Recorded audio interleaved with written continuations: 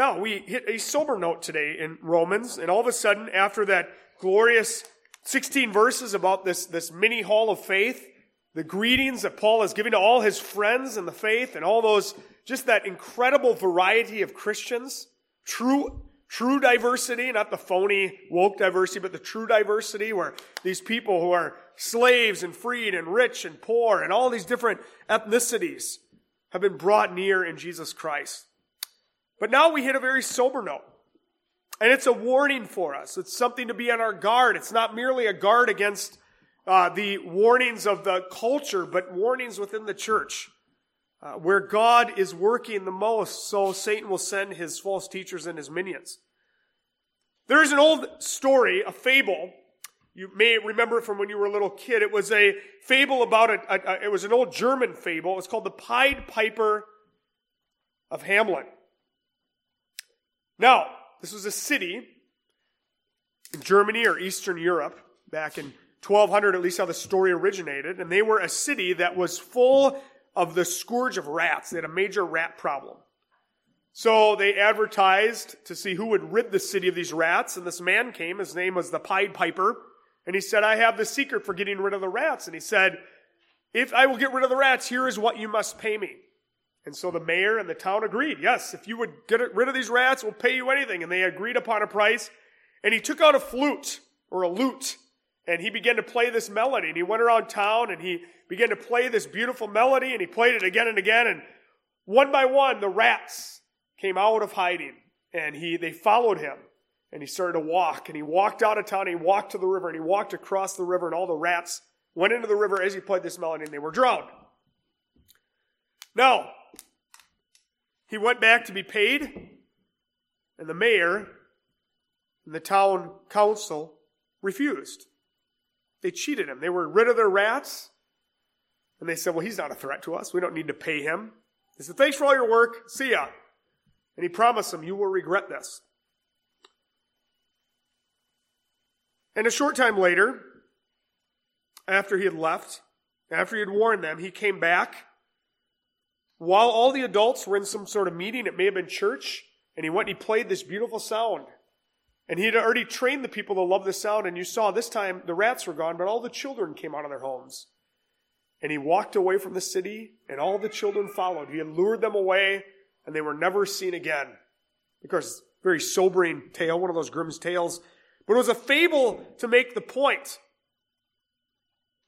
One, we must not be deceitful and dishonest and shirk our duties. And second, there are those who would seek to lure people away. There are those who would seek to do damage to the people of God, to the children of God. So to this end, a sober passage today, but a passage that will end with great hope and great confidence. Watch out for false teachers.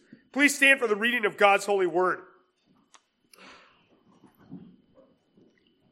This is page 1130, left-hand column, verse 17, little number 17. I appeal to you, brothers, to watch out for those who cause division and create obstacles contrary to the doctrine that you have been taught. Avoid them. For such persons do not serve our Lord Christ, but their own appetites. And by smooth talk and flattery, they deceive the hearts of the naive. For your obedience is known to all, so that I rejoice over you. But I want you to be wise as to what is good, and innocent as to what is evil. The God of peace will soon crush Satan under your feet. The grace of the Lord Jesus Christ be with you. This ends the reading of God's holy word. The grass withers and the flower fades, but the word of the Lord will stand forever. Thanks be to God. Please be seated.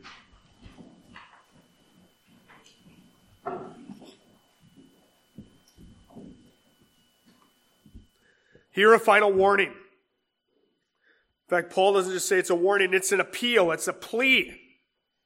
Watch. We are to watch the trends of the church, or the trends of the world. All those false religions, whether they are some form of wokeism or statism or any number of other isms that would come against the church and threaten to give false assurance and to draw God's people away.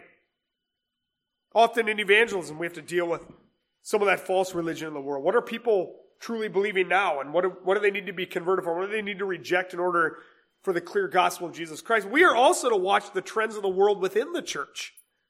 We are to guard and protect the church. We are to be vigilant within the walls of the church. From what? Look at verse 13. Watch out for those who cause division and create obstacles contrary to the doctrine that you've been taught. It says, avoid them. For such persons do not serve our Lord Jesus Christ, but their own appetites.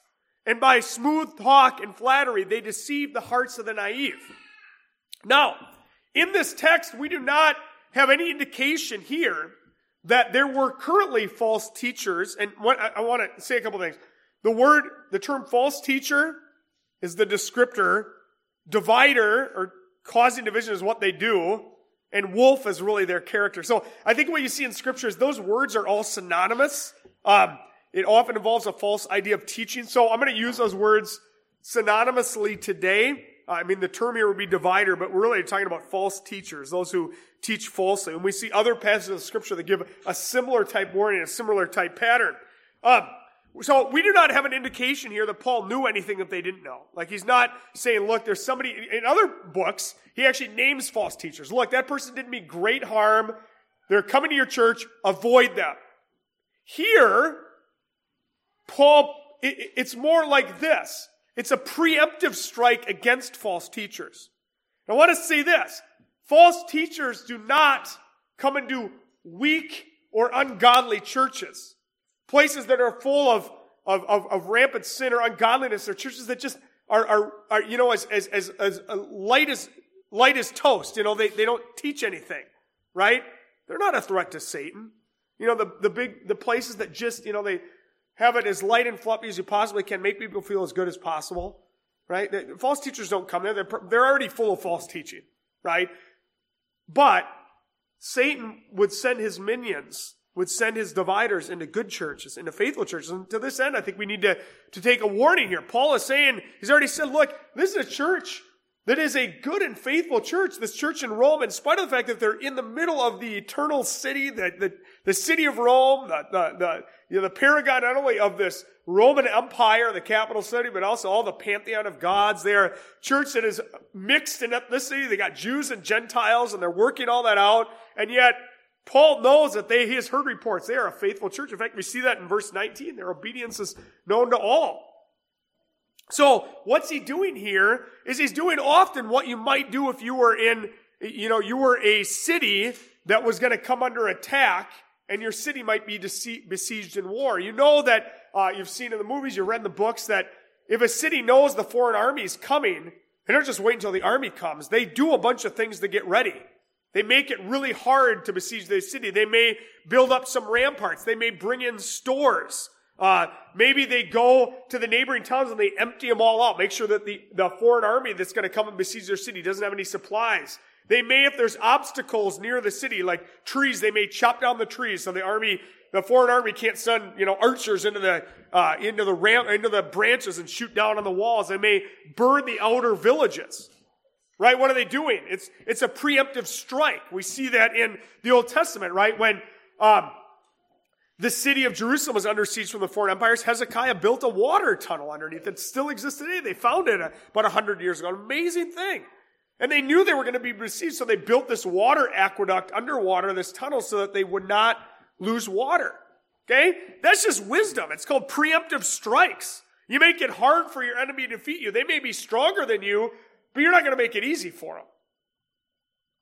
Well, this way, and you may even survive. Well, this way, we know that the church is going to survive, but it's not going to survive without the effort of the soberness that's required. It's not going to survive by just pretending everything's going to be okay all the time.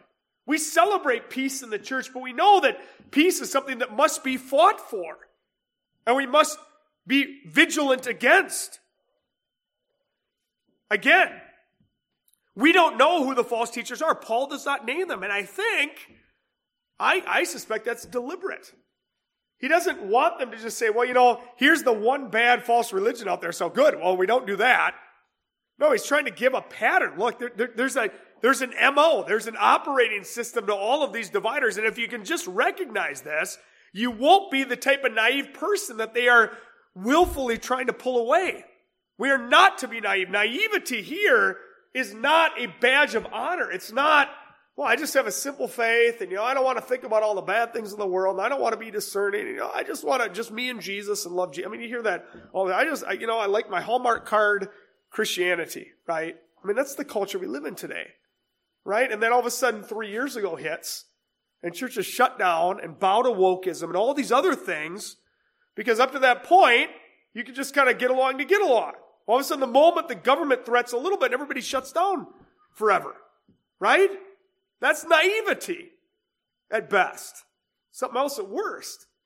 But the Bible says here, and I look back and go, man, in some ways we should have been better prepared. In some ways, well, we just had to face some things in real time. Well, I know now, 3 years later, we will not be naive again in any way. And no church has, we have the obligation to recognize what's going on in the culture. Well, in the same way here, we are not to be naive people. Look, it says in verse 18, they deceive the hearts of the naive. Naivety in this, it's not a commendation from the Lord. It's actually a dangerous place to be. And now, I want you to recognize this. Not every Christian, there are certainly different gifts and all those things. And, you may not be a person who naturally is going to be the warrior who goes out there and reads all the articles about all the bad teaching out there. I mean, there's a job of which the elders of the church are to do, the men of the church are to do, but the women are also to be discerning.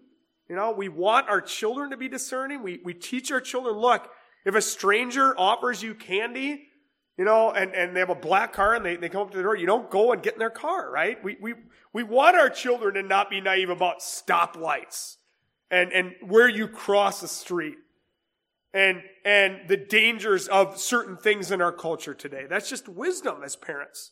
You want them to recognize a stove with the burners turned on. Don't touch that. It's hot. Okay? And it's just say, well, I'm just going to be naive about it. No, you don't act like that in your own life. And the Bible says the same thing spiritually. We are not to be naive people. So here, we recognize that there is real power in the church.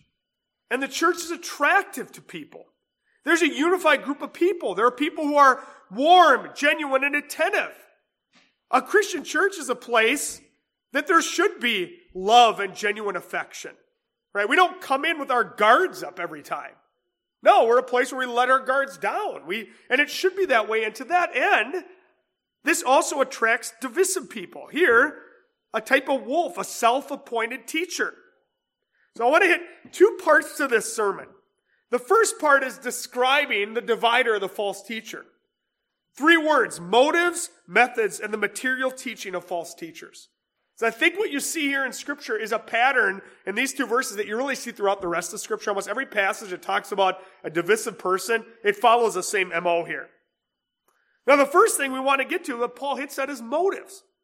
Why do they do what they do? Now we might say in a culture like we live in today, kind of this therapeutic world that we live in where, the worst thing you could do is to judge somebody or to question somebody's motives. I mean, we might say, well, somebody they teach wrongly. Like we see those people on Christian television that are just, doing this signs and wonders and name it and claim it with all their gaudiness. And we hear of the warnings of these people have gone down all these different rabbit holes of teaching. And we might say, well, they really mean well, don't they? I mean, they love Jesus. I still hear people say, we have a hard time saying about, even a guy like an Andy Stanley now, who is a well-known guy who's just fallen into some serious apostasy. I still hear Christians, and I think it's just the nature of being a Christian is we want to still say, well, they must really mean well. They must really still love Jesus. We don't want to say the reality. We want to believe they have good motives. Maybe they're just merely confused. I mean, we're all on a journey. You can't judge the heart.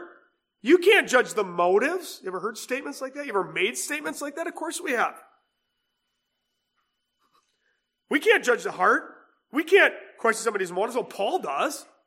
And Jesus did, particularly in this circumstance. And notice he doesn't shy away about this. So the first part is the motives, the verdict. Here's what he says. Do they love Jesus? Are they serving Christ? No, he says. They are not serving, but they are using Christ's name to serve themselves. If a fundamental mark of a Christian is a renewed mind, and only a Christian has a renewed mind, they serve something, but they don't think with their minds. Notice what he says here. They serve something, but they serve themselves. Here it's called they serve their own appetites. Philippians 3:19, a parallel passage, says their God is their belly. In 2 Timothy, it says they are lovers of pleasure rather than lovers of God. Now, this is a description of an animal, right? You recognize your animals, they are trained to a certain degree, but generally they're trained by food. They live for the immediate gratification of what they can eat or what they can lick or whatever else an animal likes to do, right? Now, the Bible actually says that in our unsaved, unregenerate condition, ironically, we are described like an animal. When sin entered the world, Adam and Eve, they began by listening to their hearts, not by obeying God. And there's a reason why it was the fruit of a tree. It looked good to the taste. The Bible says the pattern of all humanity since then is ultimately what motivates us is ourself, and what motivates us is our feelings. What feels good, or here, our appetites. This is a description I said of an animal, but it's also a description of a total depravity, meaning this. Human beings are still in the image of God, but the nature of unbelief, of the way in which you are born is you serve yourself, you serve your appetites. This is not hard to understand. Children are born serving their appetites. They need discipline in order to not serve their appetites and not hit their brother when they don't get their way. Not throw a tantrum when, they're told you can't have this for food or you have to eat this or you have to have good manners or something like that, right? You get this, right? Children left to their own, they would not make a good society, but undisciplined children make a Lord of the Rings or a Lord of the Flies society, right? They would destroy each other. False teachers and dividers are like that, but they're in adult bodies. They are not Christians. They serve the God of self. They do not serve King Jesus or his good news. They are self-absorbed and they use others in their self-absorbedness. Now, I want to say this. We're hitting this in the order that the text hits, okay?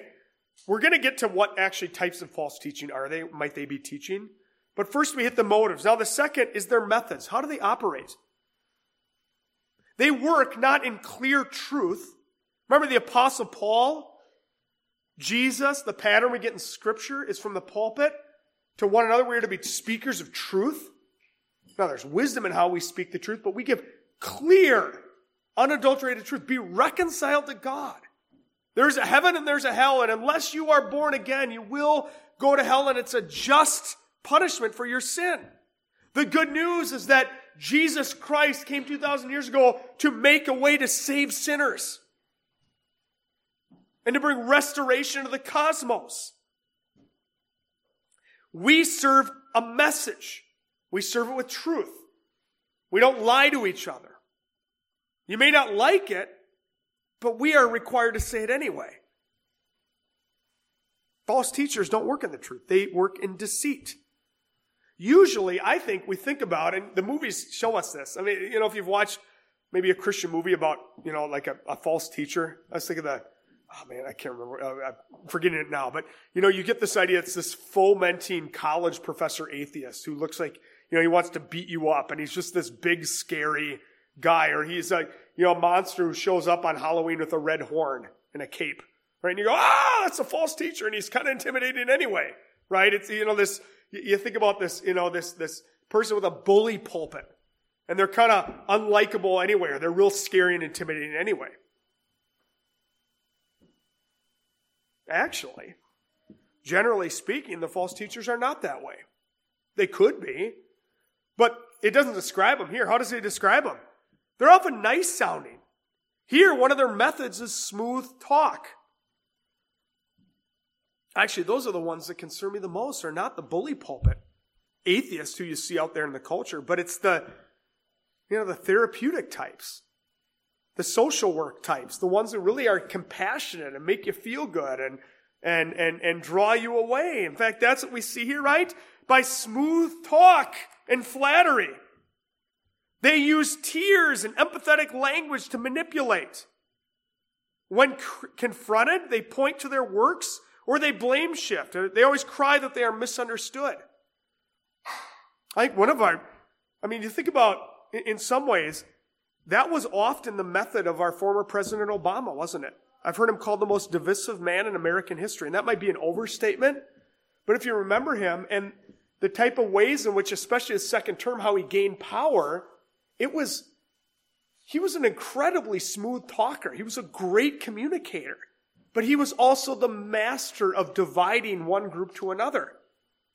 Right? You remember that? First term, it was all about, government helping the American people. Second term, it was all about blaming white people, blaming a different race. And he did this he was incredibly effective at making some people feel empowered and other people feel the victim, while at the same time maintaining a plausible deniability. Well, I didn't really say that. I'm just asking the question, He continues to do that. He's an incredibly divisive man, but he does it in a way that he's a very smooth. He's a great communicator. Last President Trump, you kind of just know what he thought all the time. With President Obama, he had an agenda to get, and it was an agenda of power, but he used these type of smooth talk methods and victim blaming and victim shifting to tell you what you wanted to hear. They use flattery, it says. Gossip is saying something behind your back I would never say to your face. It's gossip. Saying something behind your back I would never say to your face. Flattery is the opposite. Flattery is saying something to your face that I would never say to your back, behind your back. Okay? Get that? Ken Hughes said that. Gossip is saying something behind your back I would never say to your face. Flattery is saying something to your face I would never say behind your back. So it's telling you what you want to hear in order to gain power. This means they are dishonest people.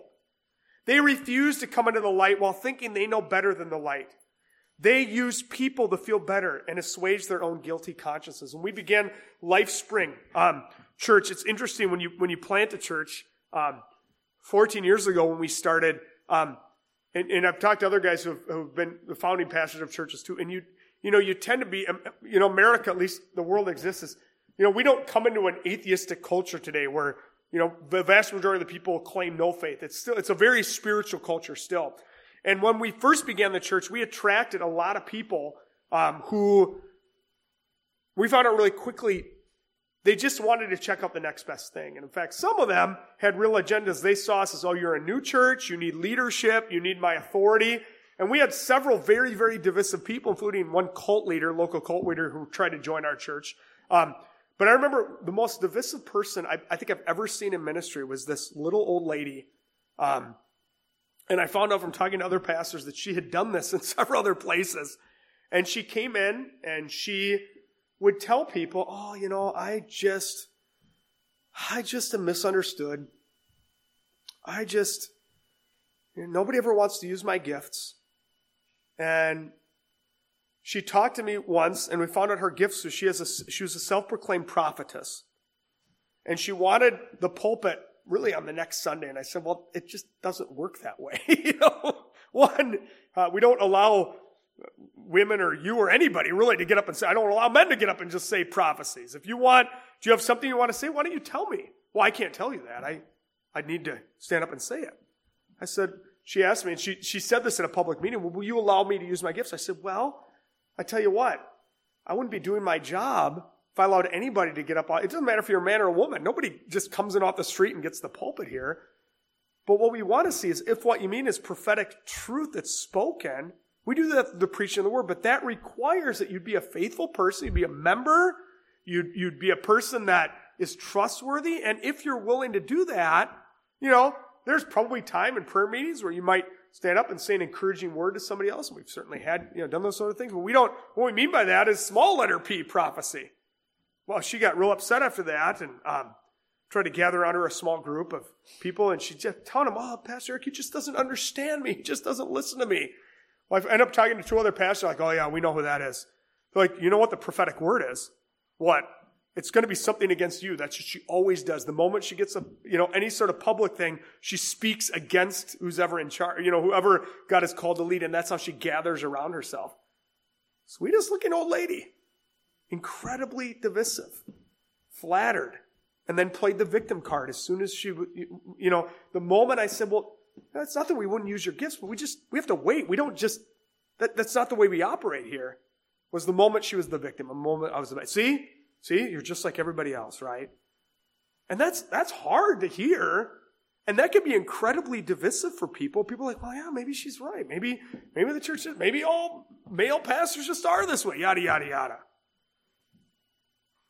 But my question for her is, and I told her this, I said, are you willing to serve the church regardless of whether you get the platform?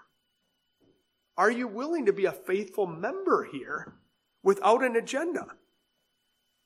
And we'll see. I'm sure if you can faithfully use your gifts, it may not be in public proclamation, but I'm sure God will use you. Maybe you're a good counselor. Maybe you're a person who has a really good way to communicate with people. Well, she didn't want to do that, right? They use people to feel better, to assuage their own guilty conscience. False teachers claim the Bible, they even teach from the Bible, but they are never clear with gospel application. What do they actually say definitively? They may know a lot, but they actually say very little. I heard that once described after we found out that Ravi Zacharias, if you remember Ravi Zacharias, well-known Christian apologist, we found out near the end of his death that he'd been living a double life for a number of years. It's proven true. And I remember and he was known as this great intellectual. And I remember one friend of mine had written, he said, over the years, he said, I always thought Ravi was supposed to be this great gospel teacher, but I always remember coming away from listening to him preach and thinking, man, he said a lot, but he really didn't say anything at all. You felt like he was saying a lot of intellectual things, but he never made very clear application. And I think now as we look back at a lot of his teaching, especially in the last few years, that's probably the verdict, right? There's not a clear application of truth. There's not a clear focus on Jesus Christ.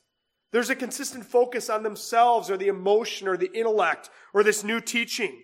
The question that, therefore, we need to ask people who would teach us, and the question maybe as you see different teachers that are out there in the culture, would say, what is the gospel? What do they believe the gospel is? Is there a clear gospel message?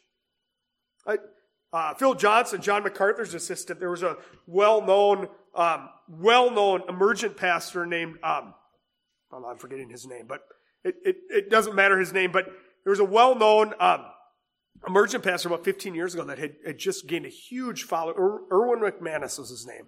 Erwin McManus had gained a huge following. And he was constantly gaining this following by kind of questioning all the other churches. Well, do they really do this? Do they really teach Jesus? Do they really understand the Old Testament? Do they really do this? And Phil Johnson put out a challenge. He said, let's listen to his sermons and ask yourself, does he ever articulate the gospel of Jesus Christ? Has he ever just come and say, here is what you must do to be saved. Here's what Jesus Christ did.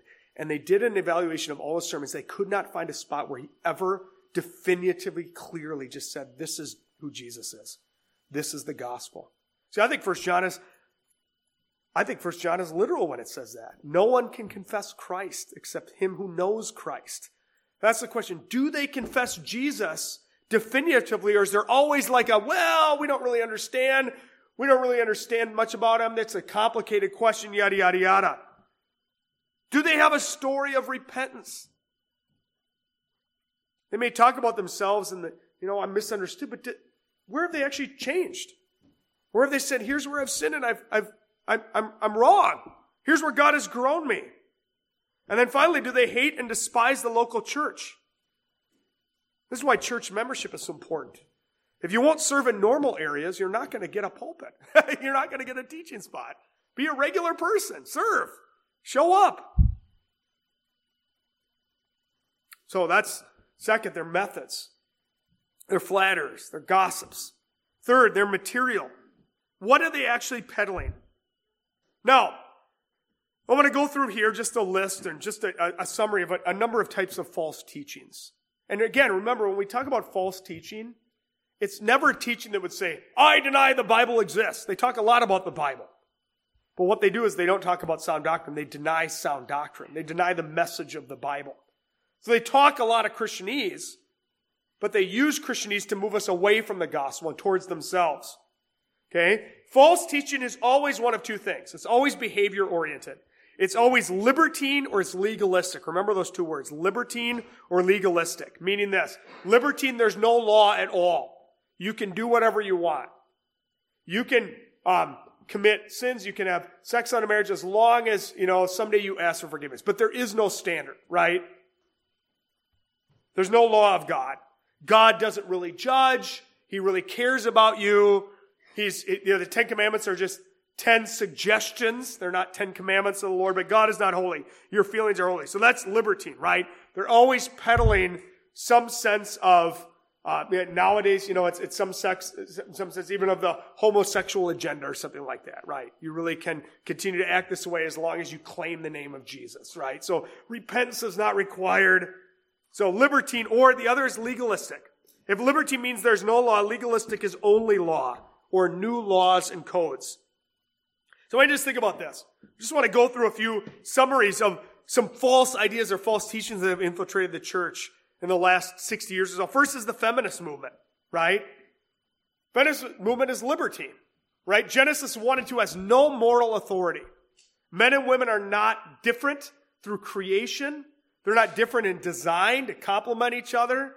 Men are not meant to be leaders, but it's all egalitarian. It's all the same. That means, to a certain degree, if that is true, then you can kind of make up your own way. Whatever the culture says. That's why the feminist movement has led to no-fault divorce, abortion, sexual promiscuity, homosexuality, and the list goes on and on. It all began with the whole denial that God's word is normative. So it's a liberty. You can live how you want. The church growth movement of the last 50 years was divisive in that it pitted sound doctrine against new methods. Remember often how the church growth gurus said, well, you churches that are not growing, it's because your sermons are long. It's because your worship is boring. You're singing from the hymnal. Here are the new methods. If we want to reach people from outside the church, we got to change the church from the inside.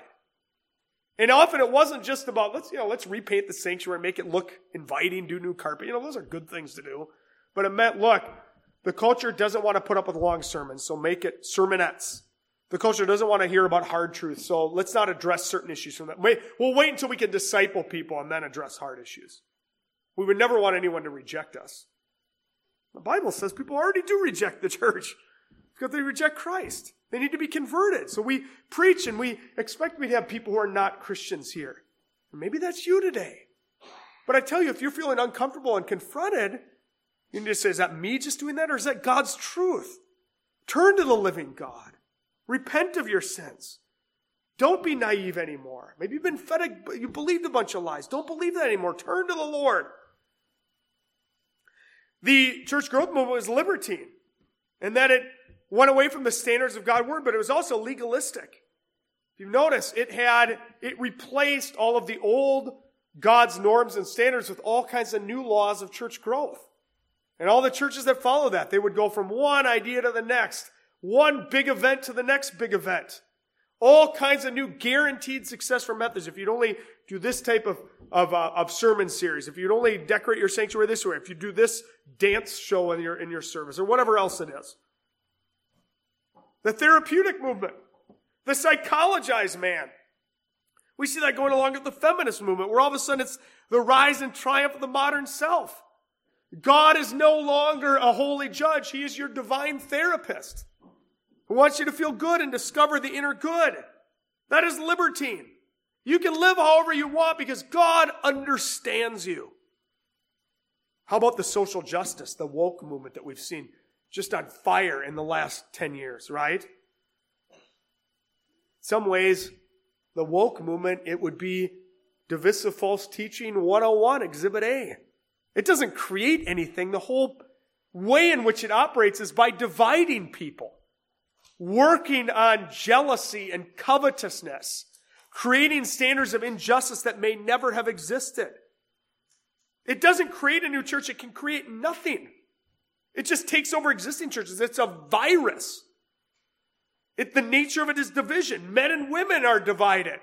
Did you know that you would just be happy if men wouldn't act like, the masculine goats that they are?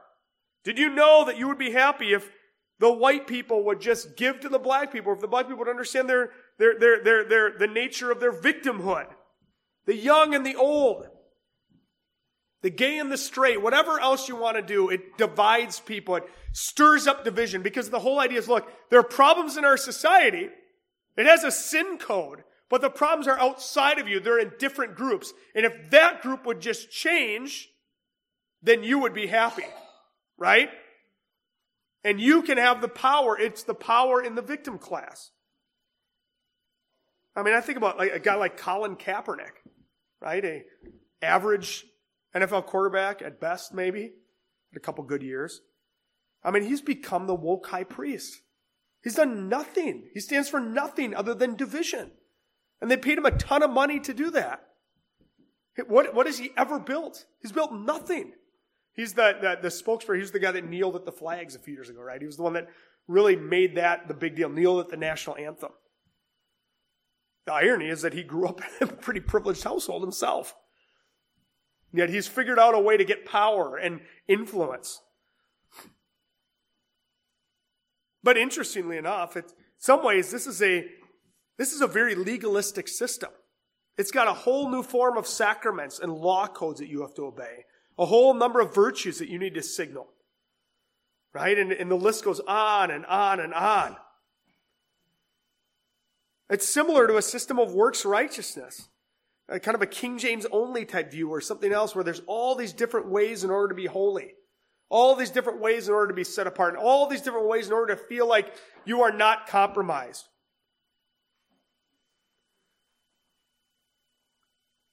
There's also, in all these false teachings, there's what we call a Gnostic flair. What we mean by Gnostic is the idea of new knowledge or new teaching. False teacher always has some new knowledge for some heightened spirituality of perfect peace today. Here's a good sign for you. Whenever you see or hear a teacher or a book say, we've discovered something new in the 21st century about your spirituality. Or the church never taught you this, I bet, right? That's always a red flag. Just keep your feelers up whenever you see that, right? You see this with end times fervor today. Like there's all these signs and wonders. Whatever is going on today must mean that we're near the end. You see this with the emergent church. Remember the prayer of Jabez 20 years ago? A couple of you do, right? I mean, that was the latest, greatest craze that all you Christians, if you weren't happy because there was that one verse in the Old Testament, if you just start praying it, then all of a sudden you would have prosperity. You'd have happiness. We saw the heavenly tourism books 15 years ago. Remember that? The boy who went to heaven and heaven is for real and all those ones. It was this whole, these claims of 5-year-old kids that they had seen Jesus, and you just read these books, you would know about heaven. You'd feel closer to God. They had this idea of look, something's missing in your life, and we have this prophecy, or we've got this thing, and if you would find this, all of that discomfort, all of that difficulty would go away. You'd be happy. You'd grow quickly. The Bible says you grow through the normal means of grace. And it's in the midst of difficulty. And it will be hard. And hard things are difficult. And difficult people. And there's disappointments in our life. And there's no way to avoid that. In fact, to be a Christian is to be persecuted. It is to go into the battlefield. The new diet fad. It seems like every year there's some new diet fad that somehow mixes. Look, if you would just take this diet, not only will you be physically healthy, it might be a very good thing for you to do, but this will be a secret to your spiritual success. We've seen an increase in this yoga movement, this holy yoga movement, which is just the idea that, if you do these certain exercises, there will be spiritual power invested by nature of those things. It's Hinduism, right? Not Christianity, right? There is real spiritual power, but it comes through word and prayer. And exercise is a good thing. But you can't mix and match those things. In fact, the Bible warns against that. But again, why are they so popular? Because they promise, look, there's something that's missing out there between heaven and earth. There's a way to not feel sad anymore. We've seen enneagrams and other personality profiles, right? If you would just understand your personality, then you'd be the person you're supposed to be. We've seen, if you would just remove red dye, then your behavior would improve. You wouldn't, without any reference to repentance here. We've seen revivalism, signs and wonders. Go to this awakening event and then you will be spiritually happy. Now what's the point? Why do we warn against these things? Because it says here, Paul says the goal, what they can do is, in verse 18, with smooth talk and flattery, they deceive the hearts of the naive. They create obstacles. They barnacle the true Christian's heart and they give false assurance to the non-Christian that they really are Christian. So meaning this, they create barnacles on the heart of the true Christian. They would love to lead you down a path where you don't have assurance in the Lord, where you're not effective in serving the Lord, where you're vulnerable to any number of other sins. They fixate on one aspect of the faith while they simultaneously sow seeds of doubt on church leadership and their motives. And it's always true that these dividers refuse to believe good old sound doctrine. So that's part one. Part two, much quicker, just a few minutes left. So what do? What's the truth? First and foremost, and there's a non-reducible application here, there is a truth to be found. False doctrine, false teachers always operate on the fact that they've got a secret truth that you don't know about, and they will tell you if you listen to them or pay them. The Bible's clear to all. We call this perspectivalism, right? 90% of the Bible, you can read it and know it. Now, you need to be taught, and there are hard passages, but none of those hard passages actually contradict anything else. They just need better understanding of the genre they're in or the type of language that's there. But generally speaking, we believe that you can open the Scripture and prayerfully ask the Lord to help you to believe, and you can read the Bible for yourself and believe it. It is clear and true. And as we read the Bible, there's truth, and the truth will unify, save, and assure. That's why Christians in another nation, another language, another geopolitical environment 1,000 years ago can read the same Bible and reach the same conclusions about doctrine as we do in the 21st century. We read those old confessions and say, yes, I believe that. That's how I would say it too. Maybe not in Old English, but I'd say it in New English, right? Why? Because I read the Bible and I see the same thing. So friends, when you read the Bible tells a story. Creation, fall, redemption, restoration, Genesis 3. And now we're going to hit the end of Genesis 3, an image of that in verse 20 here. But the Bible also gives a summary, meaning this. You get done reading the great story of the Bible, and there's a satisfying the end at the end of Revelation 21 and 22. Now go live happily ever after. But also, you get done reading the Bible and you realize, there's a dictionary left on the counter. And this dictionary is the dictionary of sound doctrine. God actually tells us a lot of things in the Bible about truth and life and how to live and about himself and about the Trinity, about sin and about atonement. And there's a summary. We call these the doctrines of the faith. So in Sunday school today, we are studying doctrines, the basic doctrines of the faith. As we look at the Bible and we look back, we say, well, what do we learn about the atonement? How man is made right with God. That's what we're going to study today. Last week it was sin. We summarize all of Scripture. The good news, friends, is that doctrine is, as I've already said, it's simple and clear. Doctrine saves us because it forces us to turn to the living God. This is why false teachers hate true doctrine. Because true doctrine would mean I've got to deal with a holy God. False doctrine says I never have to deal with a holy God. God has to come down to my holy feelings. But turning to a holy God, when we see true doctrine, we have no excuse for our sin anymore.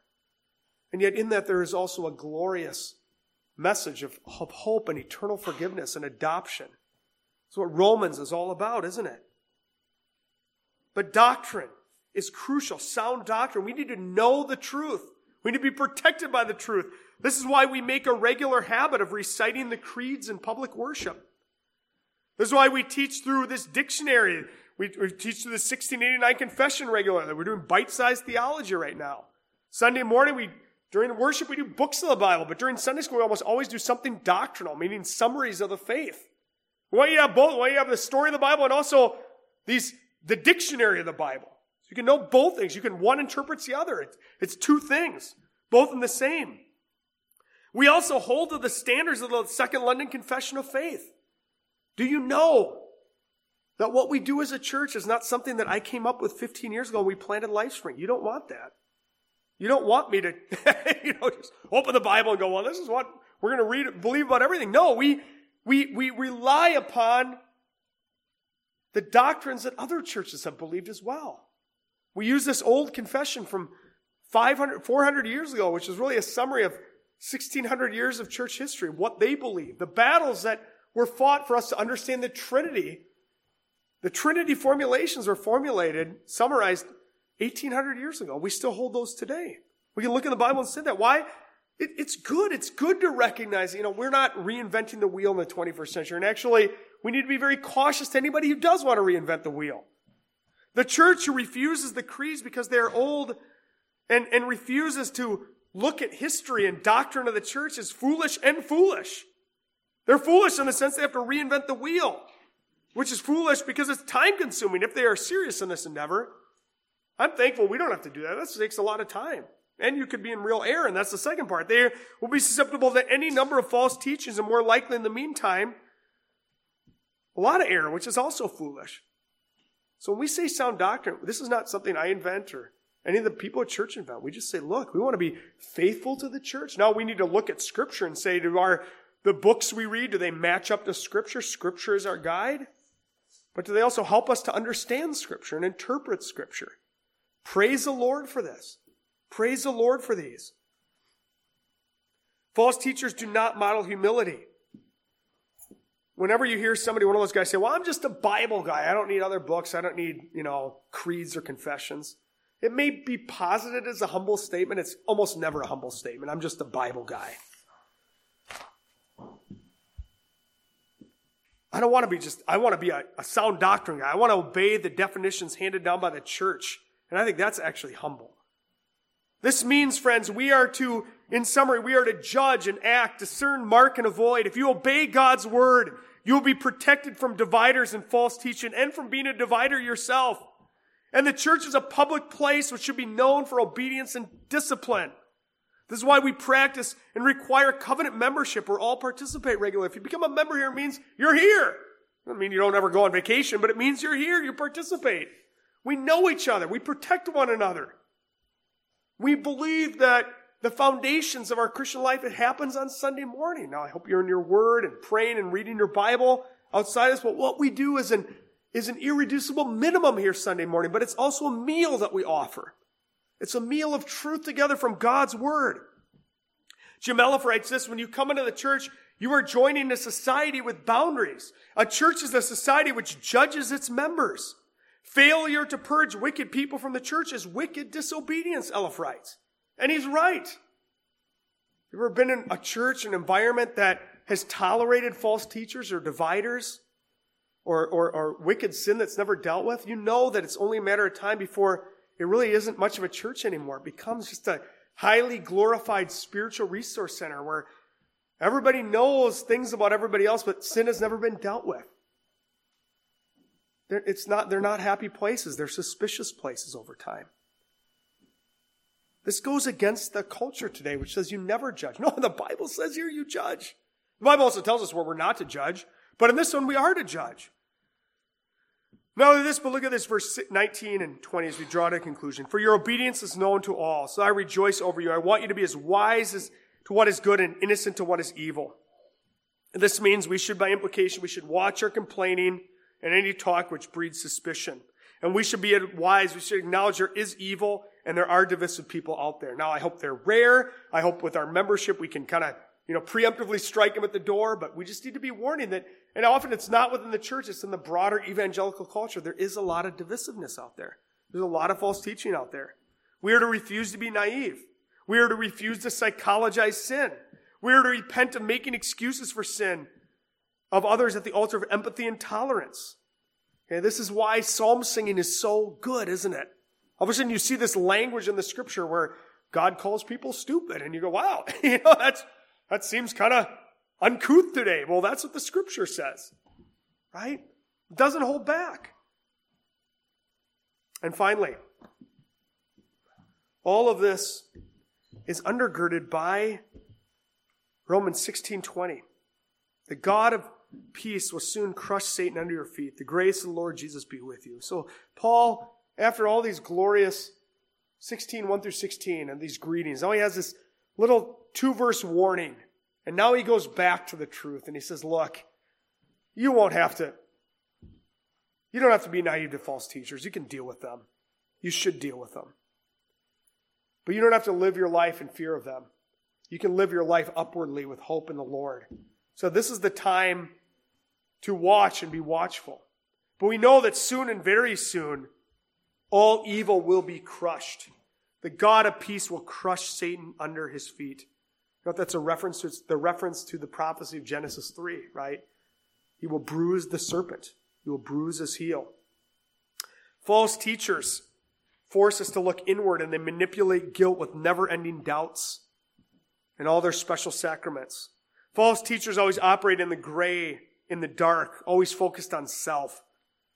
The truth here is clear. It's upward. It's forward. It's guaranteed. Notice where Paul at the end hits our gaze here, right? He says, look to the Lord. It is the gospel doctrine. It's the gospel story.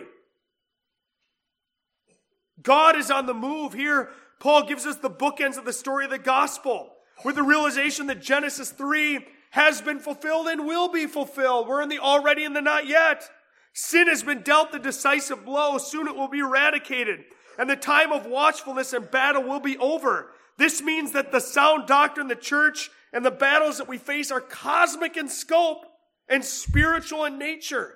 They must be fought, but they won't need to be fought forever.